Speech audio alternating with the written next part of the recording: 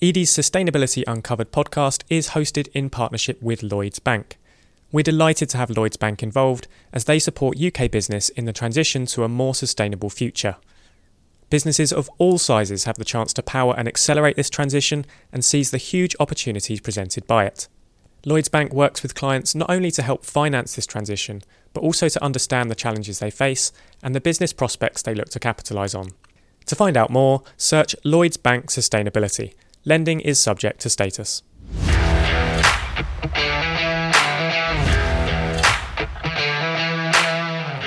Hello and welcome to the Edie podcast broadcast in partnership with Lloyds Bank.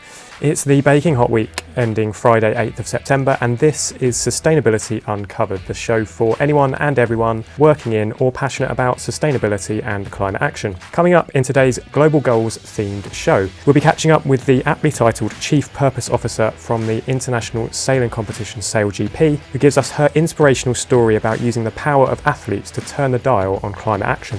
It's not about the winners and losers. Although you incentivize it, it really is about everyone working together. So I think to make it less competitive, you share data so everyone learns together. You educate them, you celebrate, not just the winners, people who've got the most improved. And then you've got to collaborate to solve these problems. I mean, sport has to collaborate with all different sectors, athletes with other sport that drive collaboration into the way that you're operating it. We'll then be speaking with the Chief Executive of the Research Institute for Disabled Consumers, who gives us some amazing insights into how we can assure the global transition to electric vehicles is accessible and equitable. By 2035, up to 50% of disabled drivers or passengers with disability will be either partially or wholly reliant on public charging points. So we're talking about 1.5 million people who, for one reason or another, electric vehicles are not a option for them at the minute. There are very few accessible charging points. Plus, we'll be reflecting on the summer that never was, delivering up a much-needed DESNES debrief, and the moment we've all been waiting for will be taking a spin of the SDG Wheel of Fortune for a special game to close off the show. This could go horribly wrong, but all of that and more covered in this week's episode of Sustainability Uncovered. So yes, good morning, good afternoon, good evening, depending on when you're listening to us. Welcome to Sustainability Uncovered. Edie's publisher Luke Nichols here in the podcast studio, which I'm delighted to say is fitted with air conditioning as it's currently about 28 degrees outside. So on the exact day that schools finally go back, summer's finally decided to kick in. It does look like we're in for another sizzling September here in the UK, a bit like we had last year. And just like the schools returning, the Edie team have reunited here for episode 11 of the pod. It's been few episodes that we were last all together because I'm pleased to say that for this episode I'm joined in a hybrid fashion by the three amigos of climate action that are ED's content editor Matt Mace, deputy editor Sarah George and senior conference producer Jade Burnett. Now for anyone who's old enough to get that three amigos reference, I'll go to the dusty bottoms of the team that is Matt Mace, who is joining us virtually from home today. Matt, hello, how are you coping without the luxury of air conditioning? Yeah, it's hot in my house. It's like my kitchen's right next to the conservatory, so it just bakes. It's an old house; it doesn't get overheated, luckily. But heat is not our friend in the summer, and the dog's a bit poorly as well. So he's that's the reason I'm not in the office and tending after him. I got quite a hefty vet's bill this morning for getting some treatment for him, and he's got the cone of shame. Not on right now to sleep. So it's hot. I don't like it. Well, get well soon, Wally. That's the name of the dog. Right, great stuff. Back into the real world then here in the studio. Deputy Editor Sarah, let's start with you because I guess not only are you coping with the intense heat around us at the moment, but there's also quite an intensity of stories to have been covering at the moment. Looks like you're in for a busy week. It does, to be honest. I know you've talked about back to school. It's also back to school for the whole Parliament who are back this week, and it feels like it should be back to school given the amount of controversy that has been brewing over recent weeks, which does all look set to explode potentially in the next few days. And then on a global level, we've got a big climate summit in Africa to keep track of this week and are keeping our eye out for the UN stocktake on the Paris Agreement. So lots coming up on the horizon, and that's not to mention some of the exciting stuff that we're doing, all of which will probably need copious amount of coffee for me. And Jade bought me one this morning, but Luke, it's your turn next.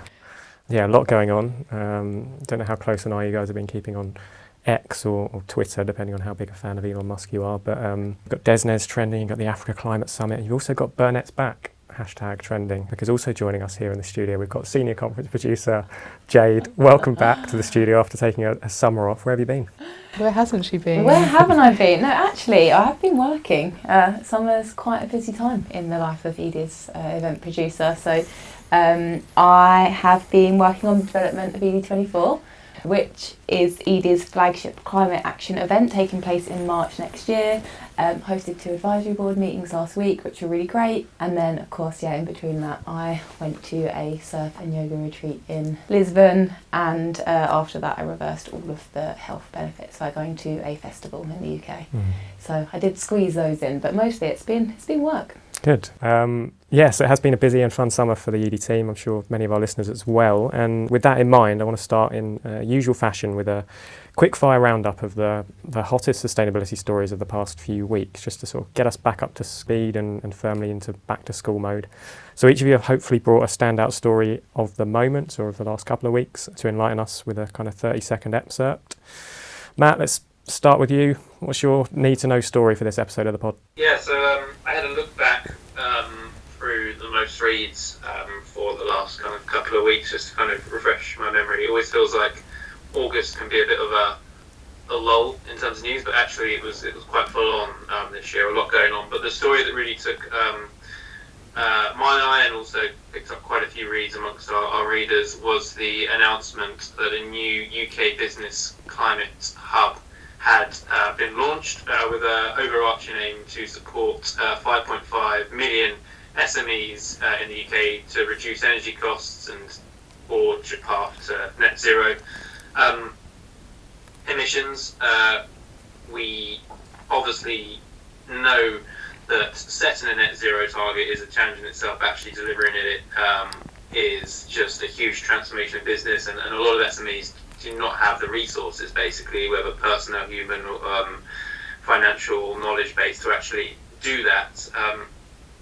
And that this is going to be an incredibly important part of the overall transition in the UK, is for SMEs to basically play their part. They basically are the supply chains for the multinationals. So this new hub has been launched with the assistance from the Net Zero Council. It's got a free carbon calculator for SMEs to utilise, and a kind of suite of tools to help businesses in measuring, tracking and reporting emissions, and it has also advice and kind of booklets on everything from switching to greener supplies, reducing transport emissions, investing in low carbon technologies like EV charge points and solar panels as well. And I just think it's going to be an incredibly useful resource for the UK's overall net zero transition. Yeah, so needed, isn't it, considering all the kind of reports and surveys we've seen come through over the years talking about that, not just an action gap, but a kind of awareness gap among the smaller end of the scale on businesses in terms of just not even knowing where to start with net zero, what it even means for their organisation or their supply chain. So it's definitely been a long time coming, that one. And speaking of things that are needed in the net zero space, Sarah, I think that takes us on to your standout story. Sure, so like Matt, I had a look back at the news archives and saw what was popular, and I picked something that as soon as I saw the story, I knew everyone would go mad for it because it's super exciting innovation. So Jaguar Land Rover has teamed up with Wix Engineering to develop one of the UK's biggest energy storage systems, all made up from second life car batteries. So essentially they're batteries that are taken from Jaguar I-Pace electric cars, where the capacity is dipped below what's needed to operate a car, and they're taken and transformed so they can hold energy from a solar and wind park in the Midlands. There's about 30 batteries in place at the moment, but they're looking to add up to 90 batteries. So a super exciting innovation, I thought. Indeed, yeah. If Jaguar want to lend us, an I-Pace just to sort of test this thing out at some point, and be all ears for that. Great. Okay, and Jade, amidst all your festivaling, ED24ing, any stories catch your eye? Yeah, so last month, Ecuadorians voted to halt the development of all new oil wells in the Amazon. So the referendum will safeguard the Yasuni National Park, which is one of the most biodiverse regions of the planet. And in doing that, the move will keep 726 million barrels of oil in the underground. Not the underground, not racking around the tube. Wow. It's fascinating. So that's one of those stories that can quite easily just go completely missed or under the radar, right? But the actual impact of it, especially if other countries were to follow suit, and that's what's needed, right? It's momentum building globally. Matt, do you know why Ecuador is called Ecuador? No. Sarah? Is it because it's on the equator or below the equator? Yeah, I'm not taking part in the quiz later, but point for Sarah, yeah. Jade enlightened me with that one earlier. You can have a special point for that. But yeah, it's on the equator. I was wondering if you're going to give me credit. I'm sure that's dislodged an actual useful bit of information. They say every time you learn something, you forget something. So Yeah, forget the story. It was just the fun fact at the end. Right, well, that's the enlightening introduction out of the way. So we're raring to go. Sarah, as our kind of long-standing podcast secretary and planner, perhaps you can explain the theme for this episode and what's coming up. I mean, you're giving me flashbacks of every podcast I've ever done, but I will try and concentrate on the one at hand. So essentially, we have decided here at EDHQ that it is SDG September. Later in the month, on week beginning 18th September, we're going to be hosting a week-long focus week of content and events all about the global goals.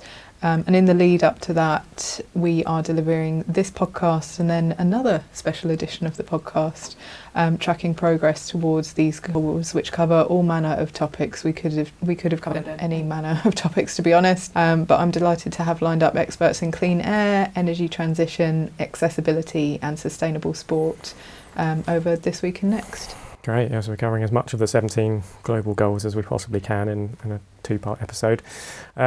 And Sarah, you've been a bit of a one-woman powerhouse for the episode, because I was looking at the notes earlier and it looks like you're conducting all of the interviews across both episodes of the show. So we're going to hand straight over to you. Where are you taking us first? Yes, so please do bear with me. I will say that the other two have been busy working, but they've been squirreling away and typing while I've been speaking to these people and recording these great interviews. Our first interviewee is Fee Morgan, who is from SailGP. She is their Chief Purpose Officer.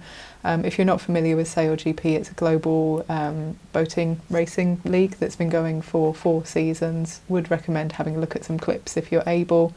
So Fee is on hand to talk to us about how you can line sport with the SDGs and how you can use the advocacy and the voice and the visibility of athletes for better engagement with these issues that are sometimes really global and really big and really hard to break down and identify with. Yeah, a huge fan of SailGP and what Fiona and her team are doing there, so looking forward to this one. So here's Sarah's chat with SailGP's Chief Purpose Officer, Fiona Morgan, in full. Yes, so lots of alliteration for this next part of the podcast, sport, sailing and the SDGs. It's great to be on the phone with a good friend of Edie's, Fiona Morgan, Chief Purpose Officer at SailGP, for this part of the episode. So Fiona, how are you doing? I'm good, just back from holiday, kids back at school, raring to go, lots of impact to have. So no, I'm really good, energised. I'm trying to get into that September feeling, but this heat wave that we're having this week has really squashed my dreams about, pumpkin spice and fuzzy socks and things. It will come. You know what Britain's like. Britain's summer never lasts that long, so don't worry. I know. It will come and then it will stay for 6 months and we'll all be bored about it. No, I know that Edie and SailGP are super familiar with each other, great friends, and working on some exciting stuff together over the next few months. But we might have some people that are listening that aren't super aware of SailGP. So it'd be great if you could let everyone know who SailGP are and what you're up to. Definitely. So SailGP is a new sport.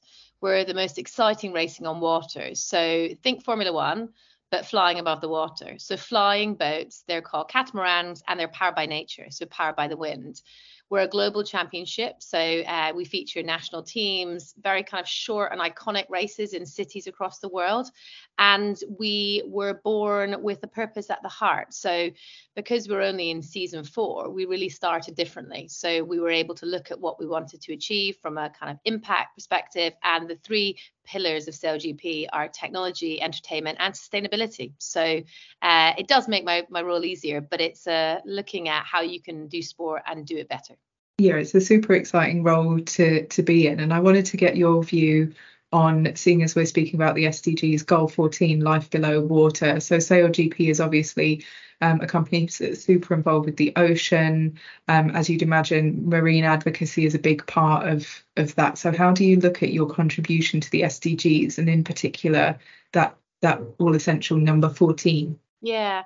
So I suppose to go backwards, my role before this was at Sky, obviously in the bigger picture team, and we really felt that we had to all showcase the SDGs and really help communicate it and make sure everything you do is baked in the strategy. So from day one, we looked at how are we going to operate at SailGP. We deliver against 14 of the 17 SDGs at the moment, and it was baked into kind of day one. And then from season 2 onwards, we actually showcased the 2 focus areas for SailGP, which actually isn't life below water. We focused on the 2 biggest, I suppose, material impacts we felt we could have, which is climate action. We felt as a sailing league and a global event, we wanted to look at how do we communicate climate action and that kind of transition, the new world we need to get in and how we need to operate differently. So we had that, and obviously clean energy on all boats. So we displayed the SDGs, and we really looked at how do we showcase what we're doing behind those. We're not perfect, we can't do them all our own, but how do we really bring them to life? Like you said, not calling them SDGs, but looking at power by nature. What does that mean for people in their everyday life? What does it mean for marine innovation in sailing? So from day one, we did that. And then what got really exciting is, so the stern plates of the boats are the behind the boats. I don't know if we can put pictures on the podcast, but it's kind of the behind the boats, and they get great broadcast coverage. So, hundreds of millions of people were seeing these, and then we communicated why they were there. Our teams, so obviously we have national teams, we have a British team, we have an Australian team, New Zealand team. They all said they wanted their own sustainable development goals, because part of working on it, they got to understand what the goals are, they got invested in the goals. Each of our team has a purpose. So again, we'll talk about the Impact League, but as part of the Impact League, it's all about looking at what can sport do beyond winning. Kind of what's redefining performance. And so they all have their own purpose, what they want to do, and they all really focus on what sustainable development goal that purpose really delivers against. And so then they had to put in a case, so kind of a robust case study to me and my team to say why they deserve to have that sustainable development goal on their stern plate and what impact they'll have. And some people didn't get to have one. So we wanted to make sure it's robust, and they were actually delivering against that. And you'll see, so some of our teams, like we talked about, have life below water because they really believe of ocean conservation in New Zealand. Our first Impact League winners, or our Danish team, who really look at kind of plastic pollution and sustainable building materials, like that, kind of how that affects the marine pollution. So we've always, I suppose, I felt, been a showcase for the development goals. And I think that's really important to do that, because we need people to understand them. And we're lucky. People in sport look at sport, they watch it, it's tribal, we can tell a story, and we can tell it in an exciting way. So there's so much we're doing. I mean, I can kind of bring to life some of what the teams are doing, but I think to get across, we really take responsibility to showcase the goals, and really proud of what we're doing. That's super interesting, because we do hear from different businesses saying, sometimes putting the imagery doesn't really work. People don't know what that is. They just want to hear about something like, healthier fish stocks, healthier coral reefs. That makes more sense to them. But I totally get how, if you're going for sport and broadcasting, that language might be working. I think it's the globalness of it. So we're a global championship. So I think having the global goals as kind of a framework behind us has really helped us focus and helped our teams understand. And I feel proud. They feel proud of delivering against the sustainable development goal. So it kind of gives them that end target. So I think it's a mixture, like you said. We don't talk about them all the time. We talk about them sometimes, but we do visually showcase them a lot, because we want people to engage and understand them, or think, what is that on the back of their boat? Google it. And we work with Project Everyone and obviously the UN very closely, and try to help them and support them to tell the story as much as we can. That makes complete sense. And I wanted to touch on as well that you mentioned that it's no good essentially just plastering this on a boat, or in most other businesses' cases in their report or on an advert. You have to check that. So I wanted to get your view on essentially how you check what teams are doing and measure impact. And you mentioned the Impact League there. So I think we'd be remiss not to introduce the Impact League to the readers and talk about how you assess team impact when, as you mentioned, you've got teams from all over the world. Yeah. So we are the only sport in the world that has 2 trophies. And so we have a trophy for racing on the water, but we have a trophy for the planet. So that was the Impact League. And the whole idea was redefining performance, that our athletes should operate sustainably and showcase what they're doing, and they should get awarded for that. So it's incentivizing sustainable behavior across social and environmental. So it's everything from how they travel to events, to the big ideas. What's their big innovation idea about how they think they can do things differently, to how are they using their voice. That's got a lot of points in collaboration, because you want to kind of try to make sure that they're communicating and collaborating as well as looking to win the Impact League. So we're in season 3 of the Impact League. We've evolved it. You can never keep it the same. Teams have got better. They're very competitive. If you get an athlete and incentivize them, it gets pretty nasty pretty quick. So we've had quite a kind of dramatic Impact League, some protests, accusations of cheating.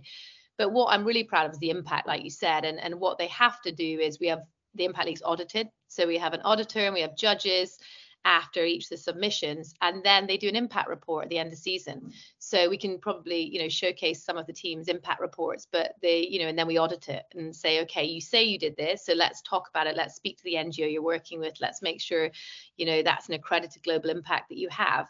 And when you look at that across all of our teams, it's pretty phenomenal. So through the Impact League, they all have a purpose partner or an NGO, from Parley to Live Ocean to, other partners, One Ocean Foundation. You look at all the money we've invested through winning the Impact League into these territories, and it's great. Yeah, it really is. It wouldn't happen if you didn't incentivize it. It would happen maybe in 5 years, but I think it's that incentivization which is key. I wanted to touch on as well, Fee, that we spoke earlier this year, and I think you mentioned that you said that some of the teams actually said they wanted the rules to be more strict and the auditing to be more stricter. They wanted incentives to go even further. So what was that like?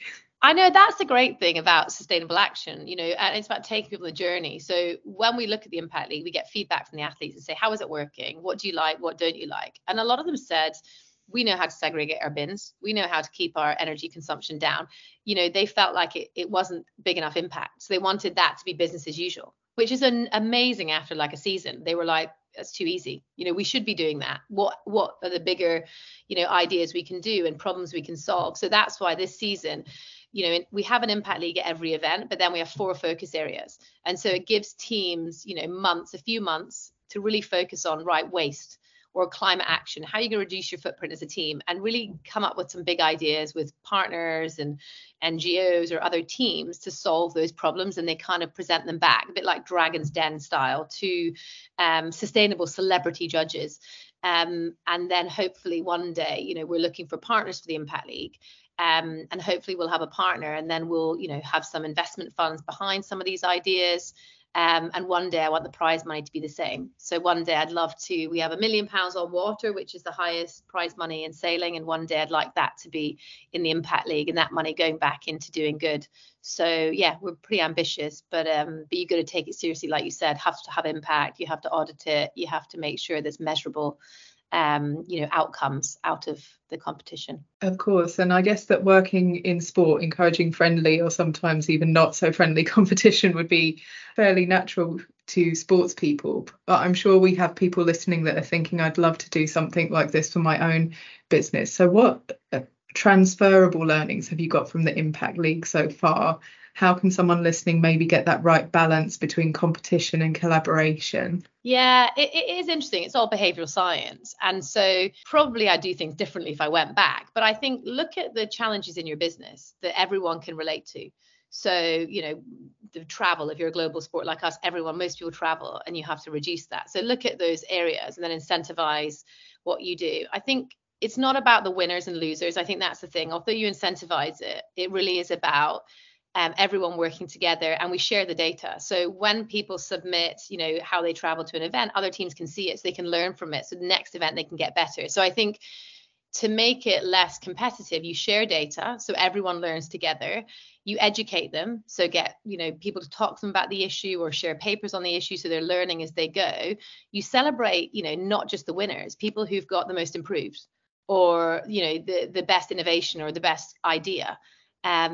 And then we do, like I said, 2 criteria. 1 is using your voice, and 2 is collaborating. So they get, sometimes up to 30 to 60 points for collaborating. So we actually try to incentivize collaboration through the Impact League, because although you want teams to be competitive, to do more, you want to give them, like you said, definitely that collaborative mindset, because for me, you've got to collaborate to solve these problems. I mean, sport has to collaborate with all different sectors, athletes with other sports.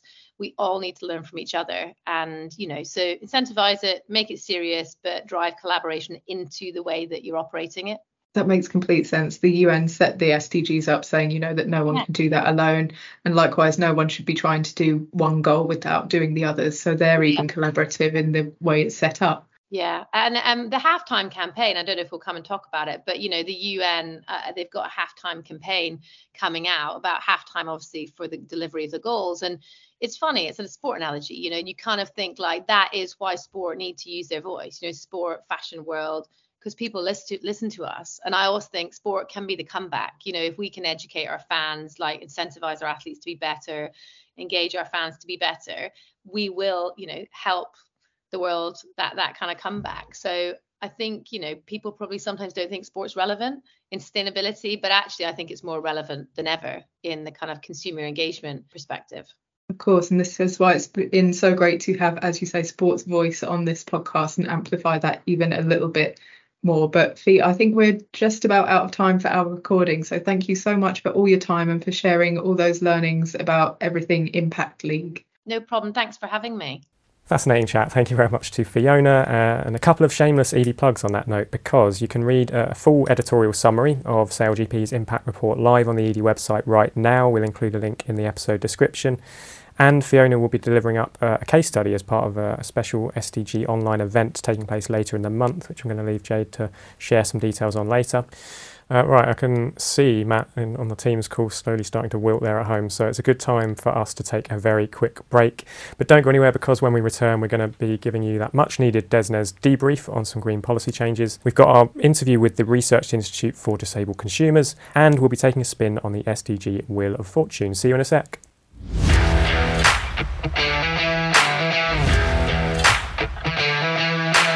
You are listening to Sustainability Uncovered, brought to you in partnership with Lloyds Bank. The ED team are delighted to have partnered with Lloyds Bank for this podcast series, as they support UK business in the transition to a more sustainable future. Businesses of all sizes have the chance to power and accelerate this transition and seize the huge opportunities presented by it. Lloyds Bank works with clients not only to help finance this transition, but also to understand the challenges they face and the business prospects they look to capitalise on. To find out more, search Lloyds Bank Sustainability. Lending is subject to status.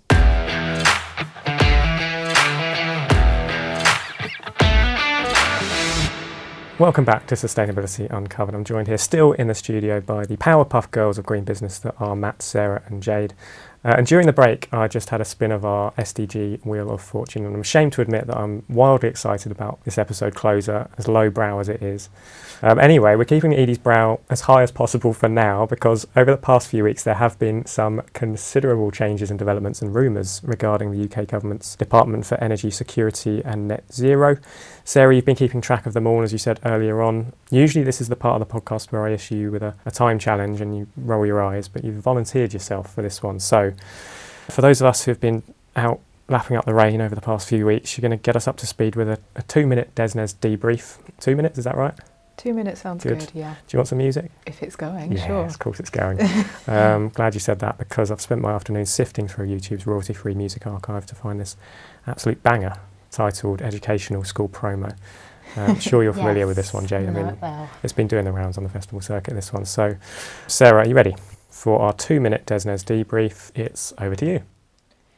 Okay, so we're starting on Friday the 1st of September. Ben Wallace stepped down as Defence Secretary, prompting Rishi Sunak to begin a mini cabinet reshuffle to help fill that gap and some others. He selected Grant Shapps to replace Wallace in the defence position. Shapps had led DESNZ since it was created in February, when Rishi Sunak split the business and energy parts of BEIS, the industrial strategy part and the trade part too. So Shapps has been something of a controversial figure, continually backing oil and gas.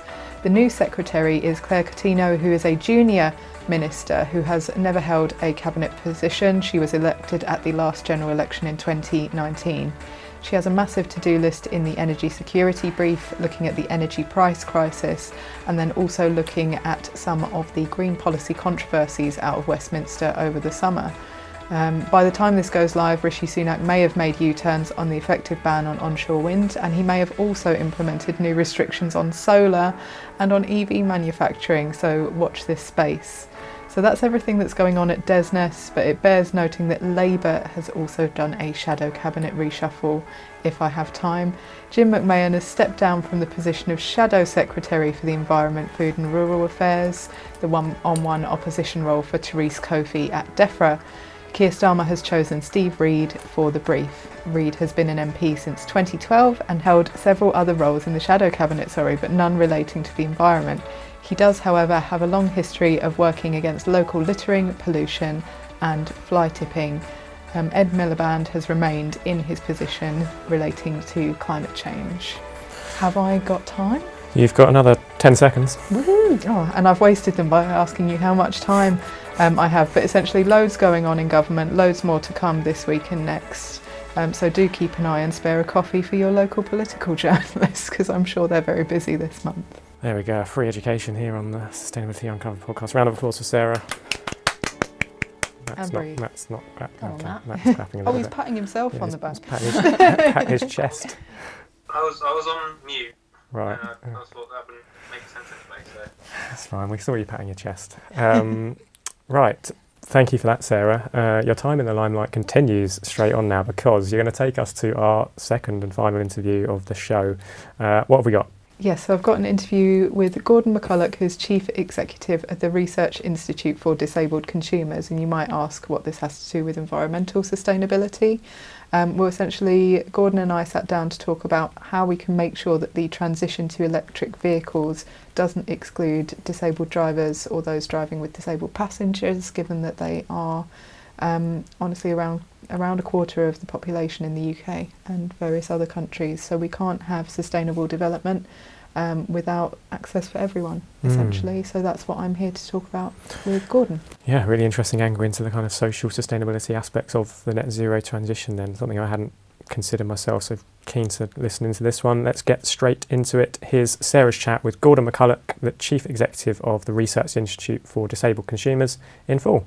Yes, so as I'm sure the team will have mentioned in the studio, it's really important that we focus on the intersection between social and environmental sustainability, and that is why the SDGs really exist. But beyond that really big global framework, what does that actually mean for people that might need special consideration when accessing the low carbon services and technologies of the future? Here to help me understand that, I'm delighted to have Gordon McCulloch on the phone. He is the Chief Executive at the Research Institute for Disabled Consumers. So, Gordon, thank you so much for your time. Thank you very much, Sarah, for inviting me to come along to talk about the work we do at RIDC.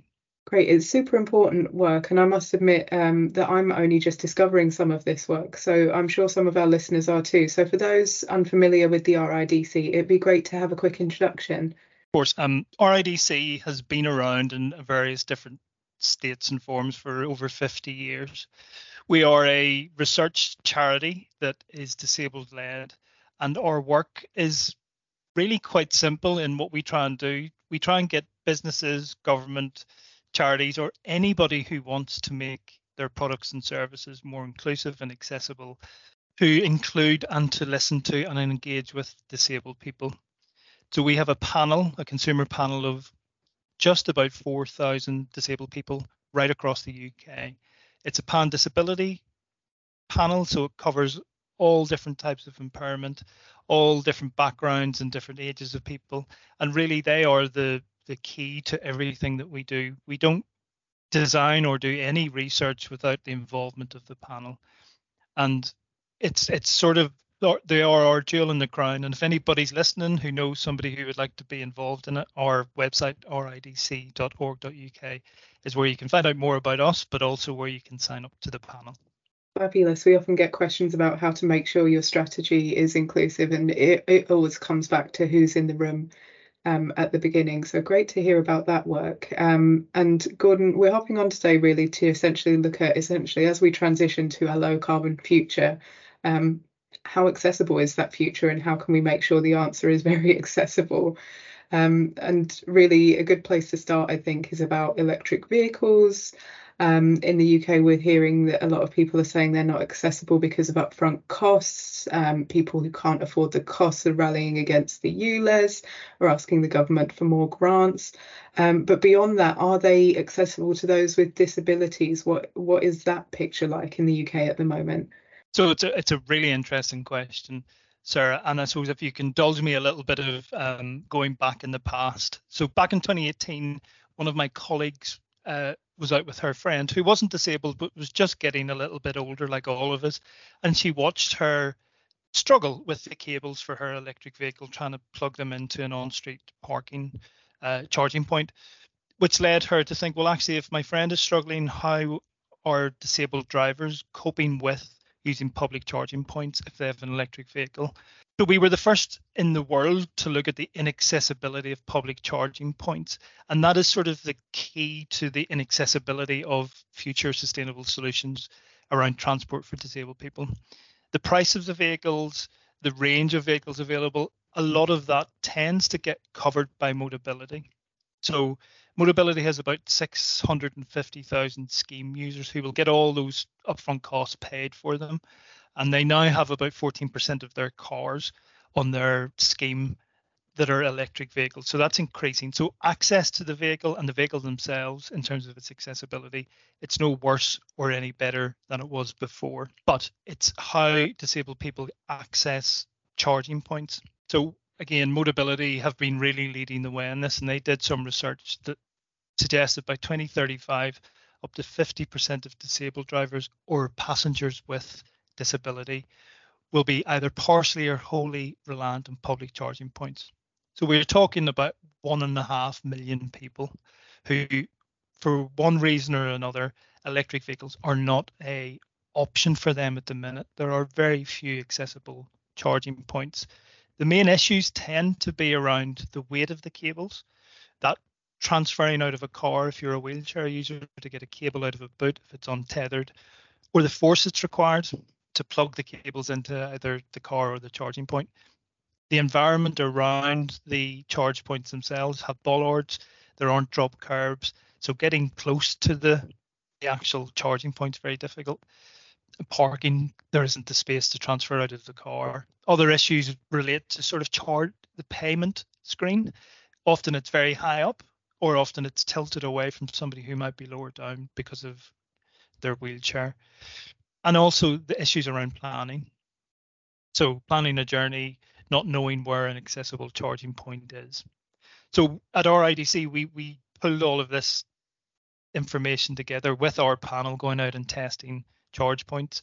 And then Motability and another charity called Designability did more work around design principles and guidance. And that has led to the BSI standard PSA 1899, which sets guidance for charge point operators to make sure that when they're installing new public charge points, they're accessible. So that's sort of a bit of history about why they're inaccessible. It's more to do with the infrastructure rather than the vehicles themselves. And as everybody knows, the population is aging. And 47% of those who are over 65 identify as having a disability. So as much as this inaccessibility relates to disabled people, it also relates to the general population more widely as we all get older. And if this is to be the main way that people can make a sustainable choice in terms of their own personal transport, then I think that the charging network and the standards by which those charge points are designed, where they're placed, the planning and information about where they are, there's a significant amount of work to do for electric vehicles to be a viable option for a significant number of disabled people. That all makes sense. I mean, I did cover when the EV infrastructure strategy launched recently, so it's clear that the government's starting to think about that. That covered things like making sure payments are fair, making sure you don't need 20 different loyalty cards to pay, and helping to map which pay points are functioning and which ones are free. But was that enough, and how could that be built upon, Gordon, to solve some of the challenges that you've mentioned? I think that infrastructure strategy talks about the work that Motability and BSI have put in place, but it's voluntary, it's not mandatory. And so the incentives for the EV infrastructure to become accessible is based on nothing more at the moment than goodwill and trying to do the right thing. I think from our point of view and from disabled drivers' point of view, I think if it had been more forthright in terms of setting standards that were at the very least mandatory in terms of new developments, then I think EVs become an option for people. It also you can't really look at the electric vehicle charging infrastructure in isolation. You also need to consider the alternatives in terms of public transport. And for a lot of disabled people, public transport is not currently an accessible option for them either. So in our work, we've seen a big demand for disabled people to want to have an electric vehicle. Something like 60% of our panel said if it was viable, they would want one because they want to do their bit in terms of sustainability, but they're feeling excluded from being able to make that contribution. So 60% want an electric vehicle, but 57% feel that they're excluded from using transport modes, car, bus, train, that reduces their environmental impact. So the infrastructure strategy is good, but it only goes so far. And I think if we're to try and pull together all of these strands around sustainable choices, particularly for disabled people, I think there has to be a stronger line on creating accessible modes and accessible infrastructure for people to actually have a choice rather than have to compromise. That makes complete sense. And I'm glad you mentioned public transport as well, because the advice from the Climate Change Committee again and again has been that the UK can't just replace all car trips like for like with EVs. It wouldn't be the most affordable option. It wouldn't be great for public health. There would be a lot to do with sourcing the materials for all the vehicles, but instead we need more people to think about taking especially shorter journeys with public transport and active transport.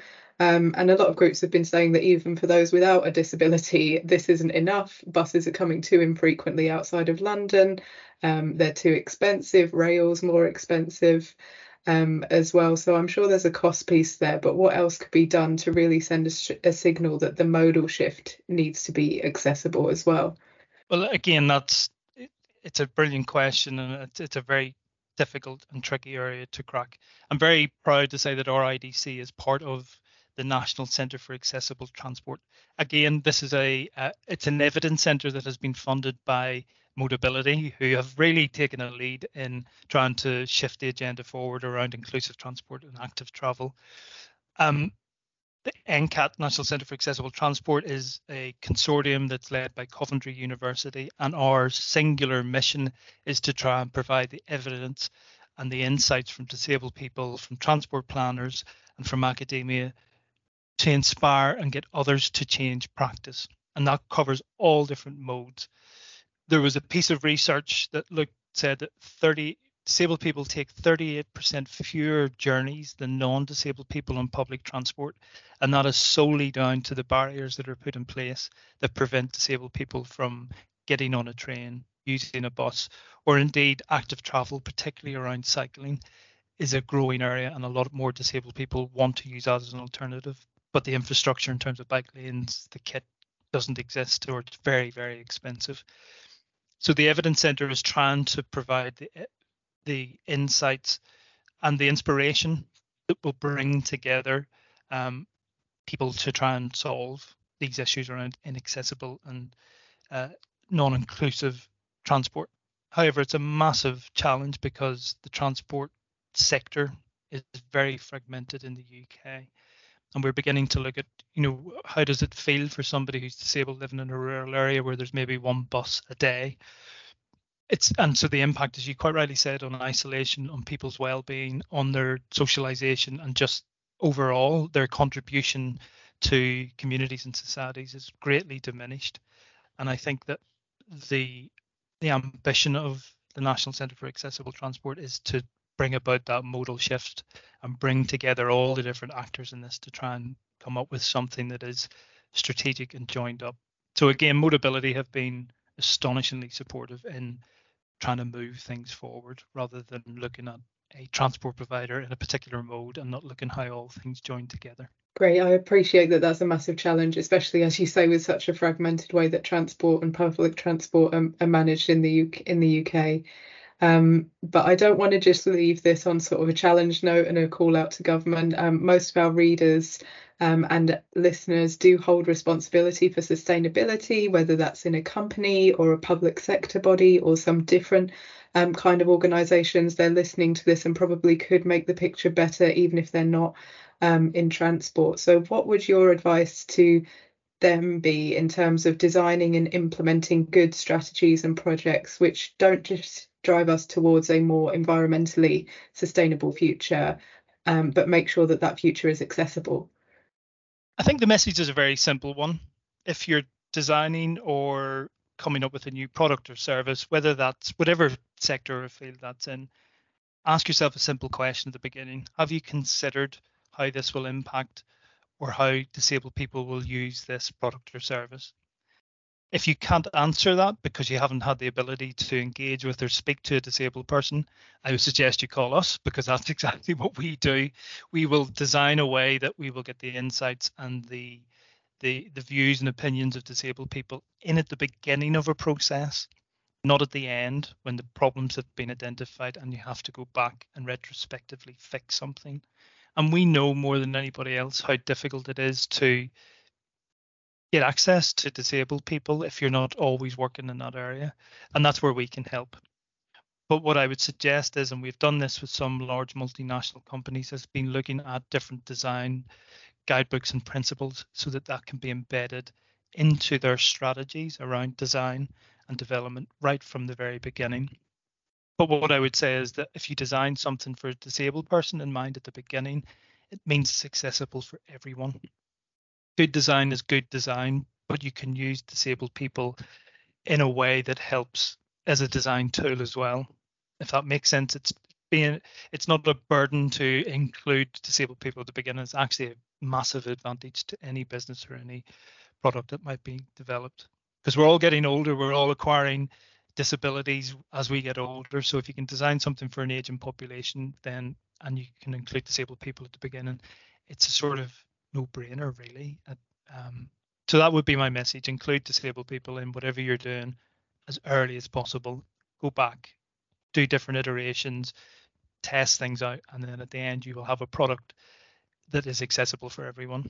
Thanks, Gordon. I was keen to finish on a positive note, especially as you mentioned about your panel at the beginning with essentially, like hundreds and thousands of people feeding in and providing this invaluable information that's there, but maybe people aren't accessing. So thank you very much for all the tips and helping me cover this super important topic. My pleasure, Sarah. Thank you very much. Thank you very much to Gordon and the Research Institute for Disabled Consumers. Right, now that brings us to the final part one of this episode of Sustainability Uncovered, if that makes any sense. And of course, as Jade and I know too well, no episode of Sustainability Uncovered is complete without a reminder of our knowledge limitations when it comes to sustainable business. But I'm hoping that this special version of the quiz might actually be a bit more accessible because, Sarah, you've managed to combine two of my favourite things in life, a challenge TV quiz show and sustainable development. Explain what we've got. We've got the SDG Wheel of Fortune, not to be confused with Catchphrase or with Family Fortunes. So essentially, normally I would go through maybe 3 questions and we'd look at getting points across the team. This time I've got a whopping 17 questions, one relating to each sustainable development goal. And to choose which question I put to the edie team, we've got a Wheel of Fortune, which is online on the Tracare website. You click it and it randomly spins it and gives you one of the 17 global goals. Each of these will correspond to a question. It's quite a nice idea, this. If you were willing to try and engage your company on the SDGs, could be something that businesses out there did. Matt likes it already. Okay, so you're going to ask us a question per goal as they come up. We'll all give the answers and then you'll give us the correct answer each time. So, Matt and Jade, notepads at the ready? Yes. Good. Off you go, Sarah. Right, let's spin the wheel, which should make a little noise. There it goes. Right, so we're on goal 10, reduced inequalities. You should be grateful to know that I'm not going to ask you which goal is which number. So our question for this one is, globally, women are how many times as likely as men to report experiencing discrimination based on their sex or their gender? Is it twice as likely, 3 times as likely, or 4 times as likely? And we're going over the answers. We'll do a show of answers. 4. I've gone 3. Matt? I went twice as likely. So this one goes to Matt, ever the optimist. It's only reported though, so that's not to say that it is only twice as high, worth mentioning. Let's spin the wheel again. Going to gobble number 1, no poverty. According to the World Bank, what proportion of the population are living in poverty? Is it 8%, 9% or 12%? Okay. On 8. 12. Yeah, I went 12. No dice for anyone, it's 9%. Oh, So that one's a blank, no I winners. should actually be celebrating that, not the fact that it's Yeah, lower it was than similar 12. to the last Yeah. question. I was angry at the fact it was only 2 times. Yes, and for context, the definition of poverty is those surviving on less than $2 and 15 cents per day. Wow. Yeah, so some food for thought there. Let's spin the wheel again.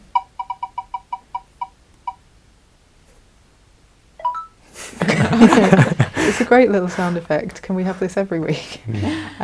We're now on goal 8, decent work and economic growth. True or false? Bank account access increased significantly in developing and emerging economies since 2020. Okay. I've gone true. I've gone false. I went false. Luke, you get the point. Oh, It's I true. thought she was double bluffing us. 7 in 10 people now have access, and 4 in 10 opened their first bank account within the past 3 years. Access was made easier in a lot of places because of the pandemic. So there has been some good stuff going on, despite how depressing a lot of this quiz is. And we're on 3. 3. Yep, 2 more. Goal 16, peace and justice and strong institutions. So I've got a question here relating to diversity of elected officials, which we know makes for stronger policy making. Globally, what is the average age of an elected official, so your MP or your MEP? Is it 47 years old, 51 years old or 56 years old? 51 I've gone. I've gone 51. That's 47. 47. Matt's optimistic, but no dice. It's 51, so 1 point each for Luke and Jade. It bears noting that in the US it's older than 51. Wow, what is Yeah. it? Do you know what it is in the US? Oh, I didn't note it down, but I mean, if you look at things like Congress and the Supreme Court, Yeah. you'll probably see that. And we've got one more spin of the wheel, so enjoy the sound effects for the last time. Goal 15, life on land. No multiple choice here. I'm out in the wild. Which country is the world's most biodiverse nation? Wow. So no choices here. No choices. I'm going to just go really random and like something we might not expect. America. I've gone Costa Rica. Is it on the Brazil. nose? It's Brazil. Brazil's a It's good shout. Brazil because most of the Amazon is in Brazil. Good guesses there. Fast Googling from Matt there. I mean, that just felt like the most obvious answer. Yeah, when I looked it up, I did think, I should have thought of that. But you hear so much about forest loss that you worry that it might not be. But no, it's still very much Brazil. I mean, I did almost go Ecuador after a little tidbit earlier. Right, I think it's 2-2-1. 2 points for Matt, 2 points for myself, 1 for Jade. All to play for part 2 of the quiz next time round. Can't wait to hear that sound again. And on that note, Sarah, what have we got coming up in part 2? Yes, so on the next edition, we're staying on that SDG September theme, but looking at clean air and the energy transition. And of course, as you've mentioned, we'll have another episode of Wheel of Fortune. I might have to do another DesNes debrief, depending on what happens in the next few days as well. Great stuff. Yeah, lots to come in the next week. And actually, Jade, I almost forgot the shameless plug you wanted to give on this SDG themed episode, so take it away. Yeah, as you mentioned earlier, we're hosting our Sustainable Development Action Sessions on the afternoon of the 21st of September, which will feature a keynote from Steve Kenzie, who'll be looking at which goals will require the most focus. And with just 7 years left, we'll be hearing 7 different case studies from businesses around each individual global goals. Great, yeah, so lots to look forward to. I must say a huge thanks to all of our podcast guests who featured in this episode of Sustainability Uncovered. A special thanks, as ever, to our podcast partner, Lloyds Bank. I'm about to go and jump off the side of a building for charity, more on that in part 2. But until then, it's goodbye from Matt. Goodbye. Goodbye from Sarah. Goodbye. Goodbye from Jade. Farewell! And goodbye from me. Goodbye.